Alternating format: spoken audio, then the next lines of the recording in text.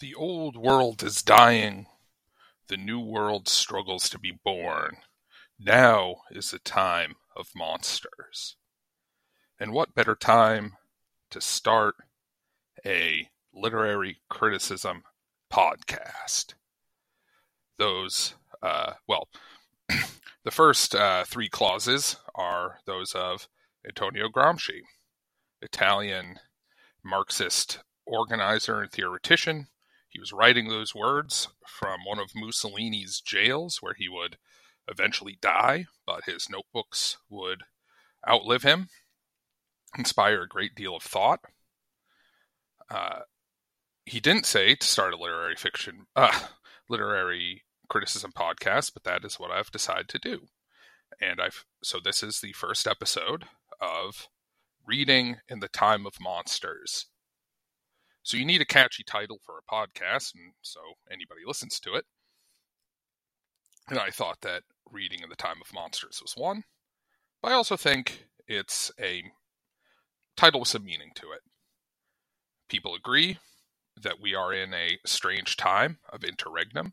I think that's one of the reasons why Antonio Gramsci is as influential as he is today. What can criticism do in this interregnum? What can it do in terms of understanding the old world, understanding the new world, perhaps helping that new world come into being and maybe deal with some of these monsters, or at least understand them?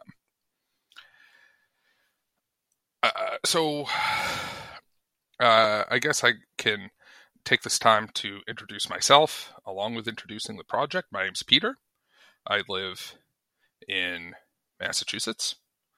I work full-time in the tech industry. I actually trained as a historian, but there's not a lot of jobs in history. And it's through reading history that I came to read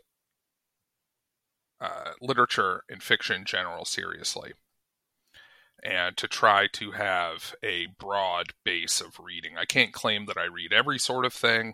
You will see the sorts of things that I read and the sorts of things I don't read so often as you continue to listen to this podcast, which hopefully you do. But you will see reviews of works of history, works of journalism and politics, perhaps works of theory and social science. You'll see reviews of literary fiction, of genre fiction, all kinds of stuff as we go forward, because I read a lot. It's one of my favorite things to do. And I also enjoy criticism. And we'll talk about what criticism means to me as we go on, and why I think I have something to contribute here. I am also a political organizer. I am a socialist. I consider myself a democratic socialist. I understand that that term has been made banal to a certain extent by overuse and its Cold War context. But I do think it describes what I would like to see, which is a future where the structure of society is based on workers' ownership and control of the means of production, and of the political system that grows inevitably out of the means of production. But I do not happen to believe that politics ends with class struggle. It might change quite dramatically once the class struggle is won, but I do not believe that it ends. That's a way in which I deviate somewhat from other leftists who I work with and respect. So I do think that there is a need for a pluralistic political system, at least within the bounds of a sort of socialist constitution, if you will. Not in the sense of a written document, but in the sense of what constitutes society. We don't need to go into all the specifics of that. I just want to give an idea. But to me, more important, or as important as theory, is practice. So I try to do work on the ground. I do internal organizing within my organization, and you get 3 guesses as to which that one is, and the first 2 don't count. I've done labor organizing.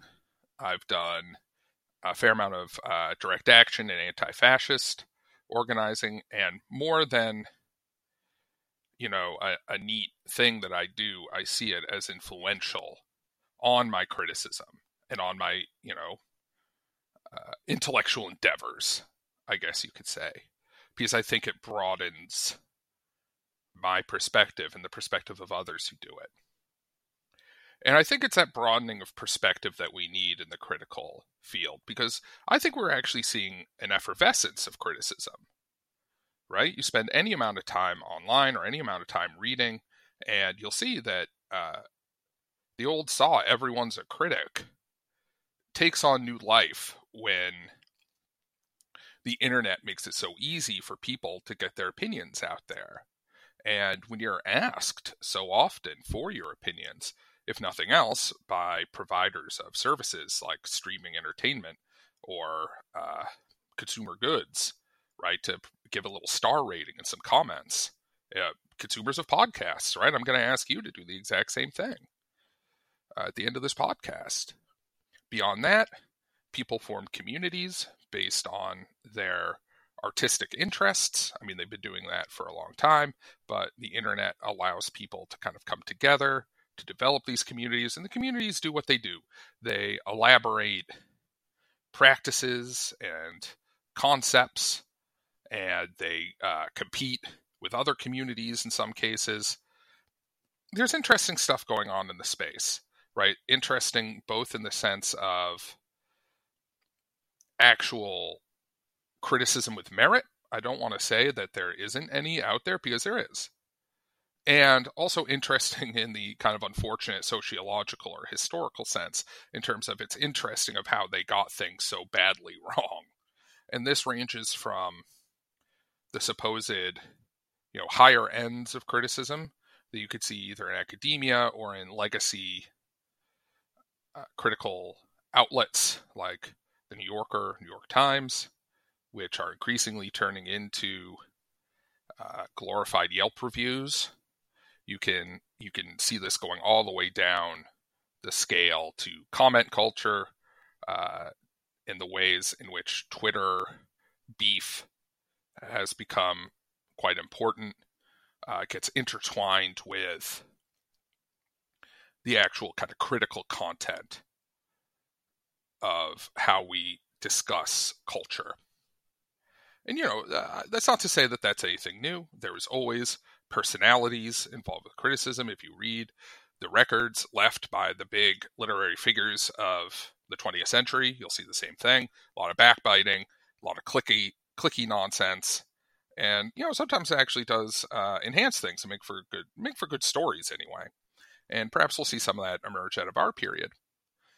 But let me put it this way. I think the good criticism that I see is often somewhat marginal, or at least the good aspects of it are marginal.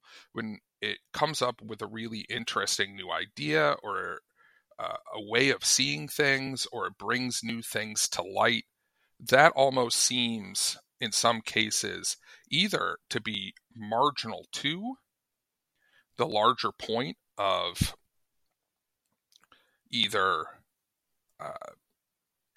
customer review culture, or of academic culture, or of, internet forum competition culture, often quite politicized. And of course, I'm not trying to say that literature shouldn't be political. I talked about my own political interests and, I guess you could say, biases. Literature is always political, but I think that that's just sort of one dimension. Not trying to get into all of that. Or it's marginal in the sense of it deals with things on the margins of culture. And that's often how it's been, where the most interesting criticism comes from criticizing things on the margins. And the margins have a way of marching towards the center, as good criticism comes from it. And I'm not going to claim that I'm going to dive right into whatever even could be said to be the center of culture now. What even would that be? Whatever Taylor Swift's up to, I suppose. In any event, the problem is that the bad aspects of criticism and the worst critics seem more programmatic, right? If the good critics are on the margins talking about horror, talking about war, you're probably, relatively easily seeing who I think are the good critics if you follow some of the same podcasts and such that I do. Then the lousy critics have more of a program. Sometimes it's a political program, sometimes it's a cultural program, often it's sort of both. But they have this sort of programmatic view of things, this often in the form of mono solutions to real or supposed problems. We need to get rid of the woke, or we need to embrace the woke, however it's conceived. We need to just read this instead of reading that. We need to do in this bunch of our rivals rather than this other bunch. Or we just need to not really think too hard about what we're doing and just let the algorithm direct what we read and what we watch. So where do I come into all this? Well, I like to think that I've had a variety of experiences, and I've learned a variety of fields, and I've spent a good amount of time thinking about it. But more than that, I kind of think that I have a perspective, which is that criticism is a praxis, right? Praxis is a word that lefties throw around to mean kind of the unity of theory and practice. When it's indistinguishable, it becomes almost a way of life. And that means more than, you're a lefty critic, so you organize. Though I do think that's a pretty good idea. It means that if you're really going to take criticism seriously as something other than a thing you do in conjunction with your clique, or as something that you do to pass the time, or something that you feed the algorithm so it gives you better recommendations for streaming products, then that entails both an acceptance of the things that come towards you, both on their own and in their context, and a rejection. You have to kind of do both at the same time, where you have to take things as they are and be capable of rejecting the idea that you just take them as they are. That you will look a little bit deeper. You will look at the context. You'll think a little bit harder about what's in front of you, and you'll try to make connections, and you'll subject those connections and your thoughts about the context and your thoughts about the structure and the form and the content of what's in front of you, subject those to criticism itself, right? A lot of what we see is criticism of criticism, and I actually think that's a pretty good thing. I think it could use to be a bit more rigorous. I suppose one of my mottos, and one of the things I consider titling this podcast, was an old Renaissance motto in Latin: Serio ludere, play seriously. So you should have a playfulness. You should be able to kind of try things out and accept that not everything that's going to come out of your mouth is going to be perfect and correct.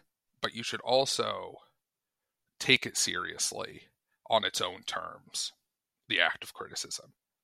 And I think it's good for you. I think it, given the nature of life, and not try to get too philosophical here, but the way that we can imagine things that are impossible or not currently possible, but we also acknowledge the real strict boundedness of life on Earth, the way that we are, not that far removed from what amount to, killer apes wandering the savannah, but we also develop, the space program. We also develop literature. We develop humor.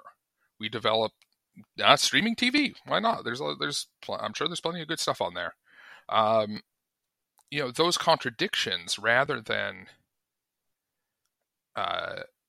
simply accepting them, I think it's good to take them on, and you don't, and not necessarily to resolve them, though maybe some of them should be resolved, but to live with them, to sit with them, and to take them aboard and really make them a basis for thought and for action in some cases.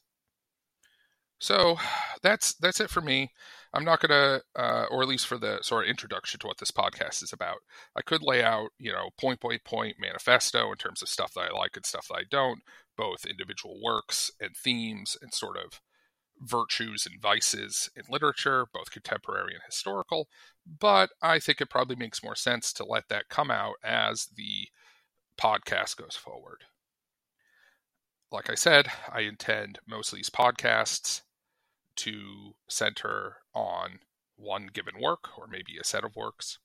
This will be no exception. So along with this introductory portion that I did, I want to talk about a book that I read recently. And it's pretty serendipitous because this book is probably the most important work by a guy who is arguably the patron saint of contemporary criticism, and particularly contemporary criticism that has any ambition to it, right?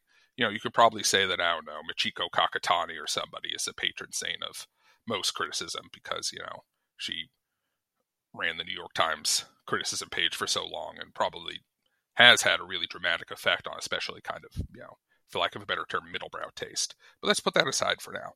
The patron saint of, actually exciting and interesting contemporary criticism, I would say, would be Mark Fisher.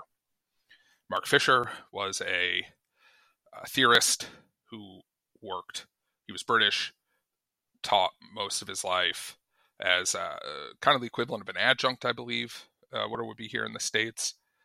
Had a blog called K-Punk, which was popular with several crowds that would later produce a lot of people who would be influential critics themselves. A little bit like the Velvet Underground, right? Only 1,000 people bought the record, but they all went on to form a band. Not that many people were reading Mark Fisher while he was alive, but they all went on to,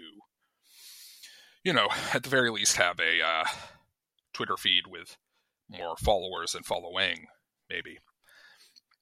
The work that I read of his is Capitalist Realism, Is There No Alternative, which he published in 2009. And it's the sort of work that Fisher has become kind of this hovering saint over. Critical work that is inflected equally by high theory, a lot of Lacan and Lacan's interlocutor Slavoj Žižek, a lot of Deleuze and Guattari, Foucault, so on. It's Frederick Jameson, very important in that work and in works that kind of follow from the Fisher tradition, but also inflect a lot by pop culture. Many, many references to movies and TV shows. His other work includes a lot of music criticism of popular music. It is, there's a lot of talk about technology in the ways that particularly communication, internet technology have shaped culture. And above all, it is pretty gloomy, right? Pretty doom-laden. Less so, I would say, this work than both other works of Fisher's and works of his epigones. But the idea of what capitalist realism is that it is... the definition of it borrows from Frederick Jameson. Frederick Jameson had that line, you've probably heard it, it's easier to imagine the end of the world than the end of capitalism. And what capitalist realism is it's sort of the cultural instantiation of that concept. It's also sort of the capitalist answer to the old socialist realism, which along with being sort of a specific art movement, was a general kind of ideological sensibility, right? So with the concept behind capitalist realism is that capitalism is the one existent social force. It's the only way that anything is going to be governed from here on out. All the competitors are gone.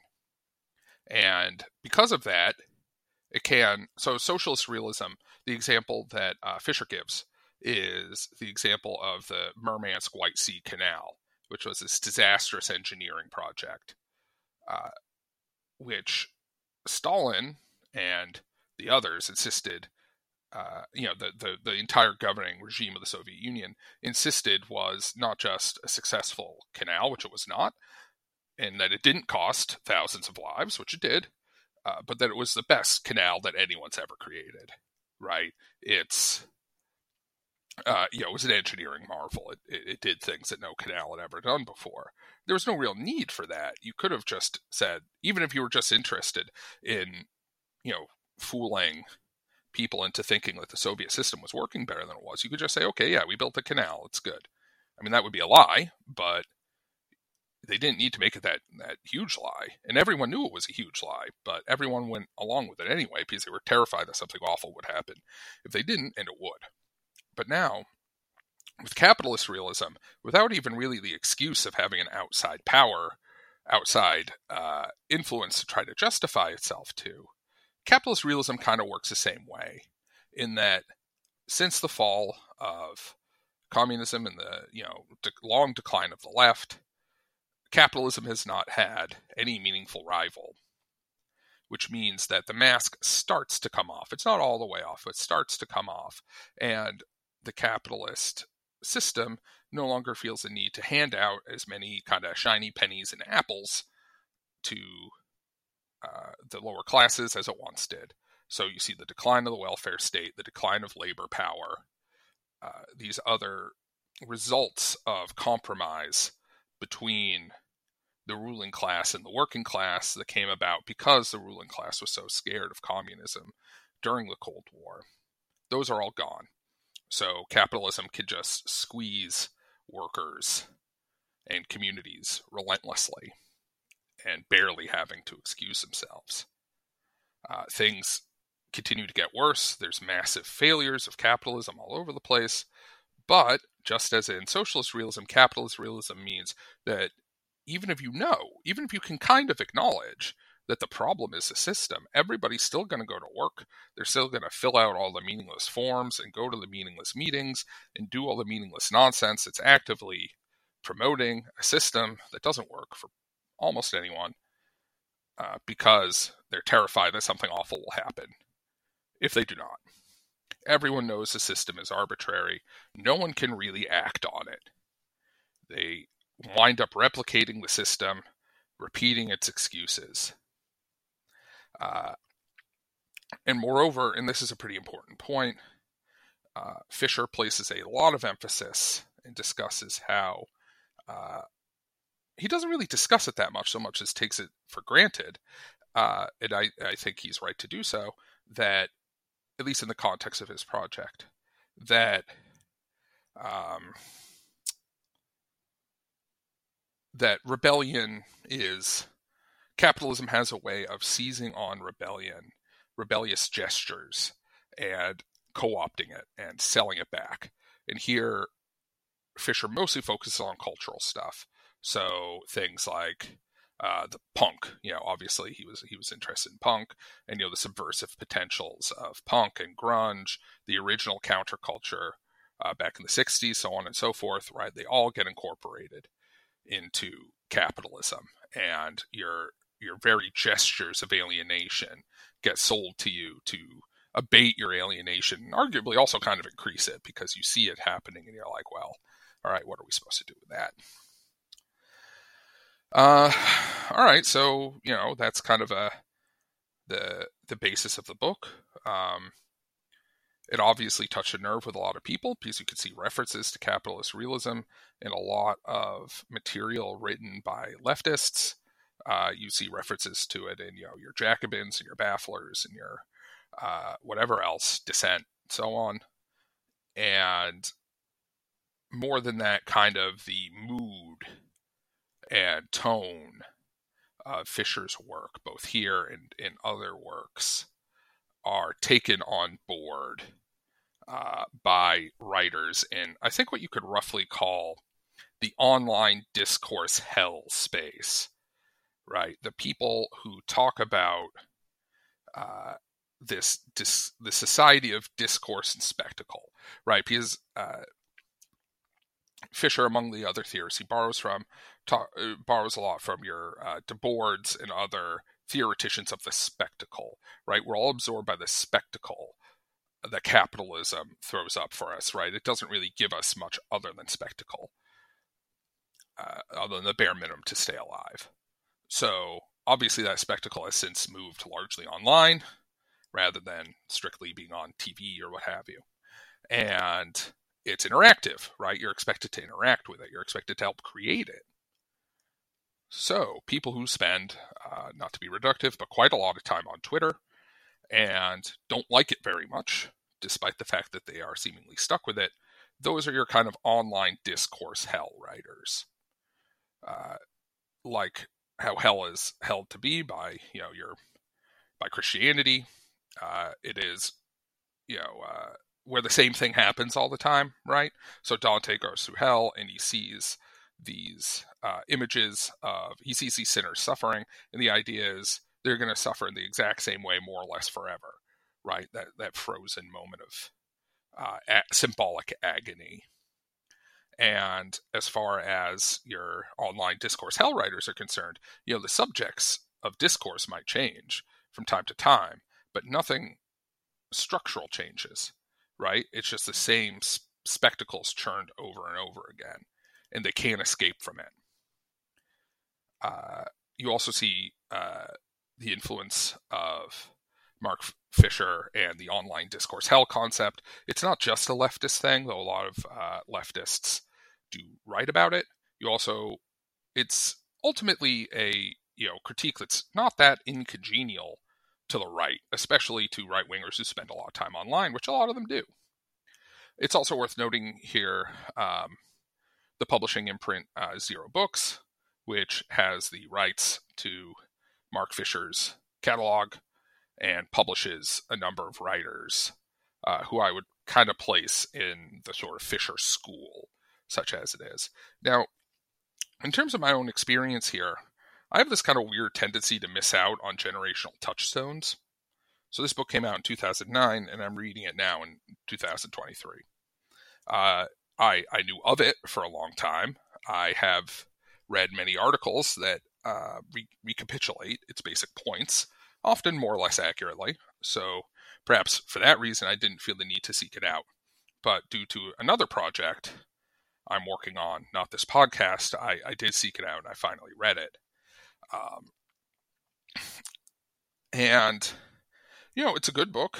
It gets its points across. But I do think that the Fisher school, that Mark Fisher's kind of broader influence, has not been entirely positive on the field of criticism. It's worth noting here that, very sadly, Mark Fisher killed himself in 2017. He wrote a lot about depression. He wrote about he wrote about others. For me, some of the most affecting parts of the book were his descriptions of his students he taught continuing education in Britain, which I believe is something like community college, about how they were on this constant hedonic treadmill of things that they supposedly enjoyed, most of which involved staring at screens or eating snacks, but they never seemed to take any joy from it. They were never energized. They were never passionate. And, I've taught undergraduates myself, and I recognize that pretty well. And I recognize not just in the undergraduates I teach, but people I know, people I'm friends with. And I think that part of the problem with the legacy, with Mark Fisher's legacy, is that his kind of epigones in the online discourse hell space, they respond both to his ideas and his presentation of self. And I think they wind up taking and leaving parts of it selectively. And it's not always a matter of them taking of neglecting things that Fisher would have had them take on board to their benefit, but also taking on board things that Fisher wrote that they would have been better off leaving behind. So let's put it this way. Fisher talks about, and many other cultural critics like Tom Frank and whoever else have talked about the ways in which rebellious cultures and postures get taken in. They get neutralized. They get turned into marketable stances. It's probably too much to say that, Fisher's kind of depressive analysis of contemporary capitalism and pop culture is, making anybody that much money, right? I don't think the people at Zero Books are becoming, robber barons based off selling, the K-Punk blog as a book. I do think that there is a way in which Fisher's critiques have been neutralized. I think there's ways in which capitalist realism, the idea that capitalism is basically undefeatable, and that any rebellious gestures get taken and neutralized, has become an excuse, basically, for inaction and an alibi. I think that the concept of online discourse hell has a very obvious answer, which is log off. I know I'm not the first person to suggest that. I guess I would say log off at least some of the time. Maybe not all the time. For instance, I'm logged on presently. But I do feel like you could broaden what you do. People treat Fisher's critique and some related critiques as though they encapsulate the entire field of action, which Fisher never explicitly said, to the best of my knowledge, though you could definitely read that into it if you choose to, and which, if he did say, he was wrong about.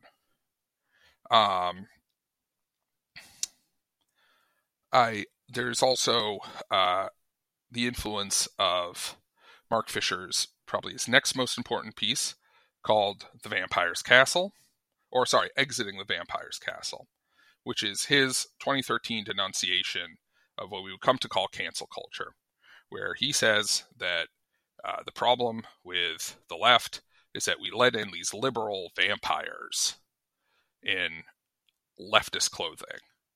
And the vampires he had in mind were people who emphasized or organized along axes of race, gender, gender identity, disability, and so on. And that those people are really liberals. They are dividing the one true basis on which to organize, which is the basis of class. And they go around canceling people and scaring off working class people. And that's why we can't get anywhere. Here's an interesting factoid for you. What motivated Mark Fisher to write Exiting the Vampire's Castle, which is a very frequently shared piece for a long time, is his defense of comedian and actor and now podcaster Russell Brand. I'm trying to imagine anyone writing that kind of defense of Russell Brand today, since he has become a conspiracy theorist, borderline vaccine denier, the sort of person whose notional leftist politics, which he was kind of experimenting with in 2013, mostly extend to bromides about love and also conspiratorial mutterings about globalists and the like. I think there is a possibility that Brand is simply too much of a fool to know where that kind of stuff leads, but I don't think that he is somebody we need to expend energy defending. And I don't think that he wound up that way because some people on Twitter were less than impressed with his credentials when he was in the news for being sort of, anti-establishment in 2013 and 2014. So I think with those basic parameters in mind, we could talk about what's wrong with sort of the Mark Fisher / online discourse hell school. I talk about, practice and theory, and I think that it's bad for both. I'm aware that many of the sort of epigones of Mark Fisher, the people who I know and read, who sort of repeat these, yes, we're stuck in online discourse hell and nothing will ever get better, would almost be willing to come out and say they don't care whether it's lousy for organizing. But I'm going to say it anyway. Leftists, I'm not going to say you can't be a leftist if you don't organize, but you should try. You should try to do something other than sitting on your computer screen kvetching, and if I may say so, something other than passing around a, trying to get signatures and money for Bernie Sanders. You should try to get involved with something with labor solidarity or housing justice or anti-fascism or something offline. If you can, maybe you can't. Maybe you don't have the time, or you're something else is stopping you. But if nothing else, Fisher himself in capitalist realism, calls on us to do something, calls on us to break out of the spectacle. And one way to break out of the spectacle is by acting. Not everything's going to be effective, and it's going to be hard, and you're going to deal with people who, to use the term that you likely use, are cringe. And may I say, I really prefer cringe-worthy. I don't think we're in such a hurry. We need to drop the worthy, but people disagree with me, evidently. But I'm aware that from experience, that trying to tell that to people that they should just actually go out and organize has limited utility. So I'm going to say that actually the Fisher School has proven not that great at analysis either, that they kind of replicate this narrow list of themes, mostly established by Fisher and other similar cultural critics. There's this backwash of tropes. It's the same stuff over and over again. Like, we get it. I mean, if nothing else, what they wind up doing is kind of replicating the endless, meaningless churn of a few signifiers that they say that they're criticizing in the online discourse hell space. And you see this in many critical sets, right? Even the ones that I kind of like and agree with, right? They become these, among other things, parasocial spaces where most people are saying the same stuff over and over again and applying the same ideas occasionally to new things and not really coming up with anything new. So it's pretty ironic. There's a couple of ironies here, among other things. The way that in Vampire's Castle, Fisher understood himself to be defending the real left, right, the working class left, by defending someone like Russell Brand, who has the goofiest goddamn ideas about everything. There's nothing very rigorous about what he does. But Fisher sees himself as defending the real rigorous left from supposed liberals by defending the goofiest motherfucker on earth. So that's an irony. There's also an irony that Fisher is the great prophet of how terrible it is to live without alternatives, but his epigones kind of seem to wallow in it, right? They don't seek out an alternative. They don't try to make one or even think about what one might look like. And they exist. They might not be exactly what you want, but it's something. So you have, Fisher really got across this sense of closure, this sense, not in the good psychological way, but in the walls closing in way. And it kind of does seem that what unites both the left and the right and the, apolitical of the online discourse hell believers is the belief of an almost embrace of the walls falling in. And before you think that I'm just trying to be Pollyanna-ish and say, yeah, and then I'm just saying, yeah, just go touch grass and everything will be fine. What I actually think is that the Fisher School actually manages to miss a lot of really bad stuff because it's not their bad stuff. It's not spectacle stuff. And that's where I think the Vampire Castle stuff comes in. That's where the flirtation of many what I would call Fisherite writers with the far right comes in, right? Angela Nagel is probably the most famous example, but there are others as well. That they can't imagine that the far right is a serious problem, that the, bigotry and hatred that Black people and trans people face is a real problem that deserves organizing around, because as far as they're concerned, the real problem is, and here the ...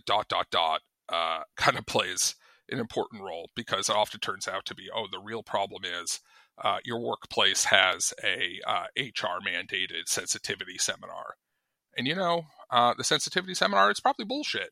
And even if the things this has to do are relatively okay, which they may or may not be, the rationale for doing it's bullshit. They don't, the corporation doesn't care. So I get the criticism, but you need to be able to open up more. You need to be able to see more than one thing in front of you. And that goes into another criticism, which is, weirdly enough, given you would figure that people who wallow that much in misery and the hellishness of online space would be better at taking criticism. But in my experience, they're actually very bad at it. That if you even imply that there's something else to do other than kind of rubberneck at the car crash of contemporary culture, that they get extraordinarily defensive very quickly. If the whole thing is just spectacle, then why are you so defensive? Why are you so defensive of your particular gawking strategy? That doesn't seem right.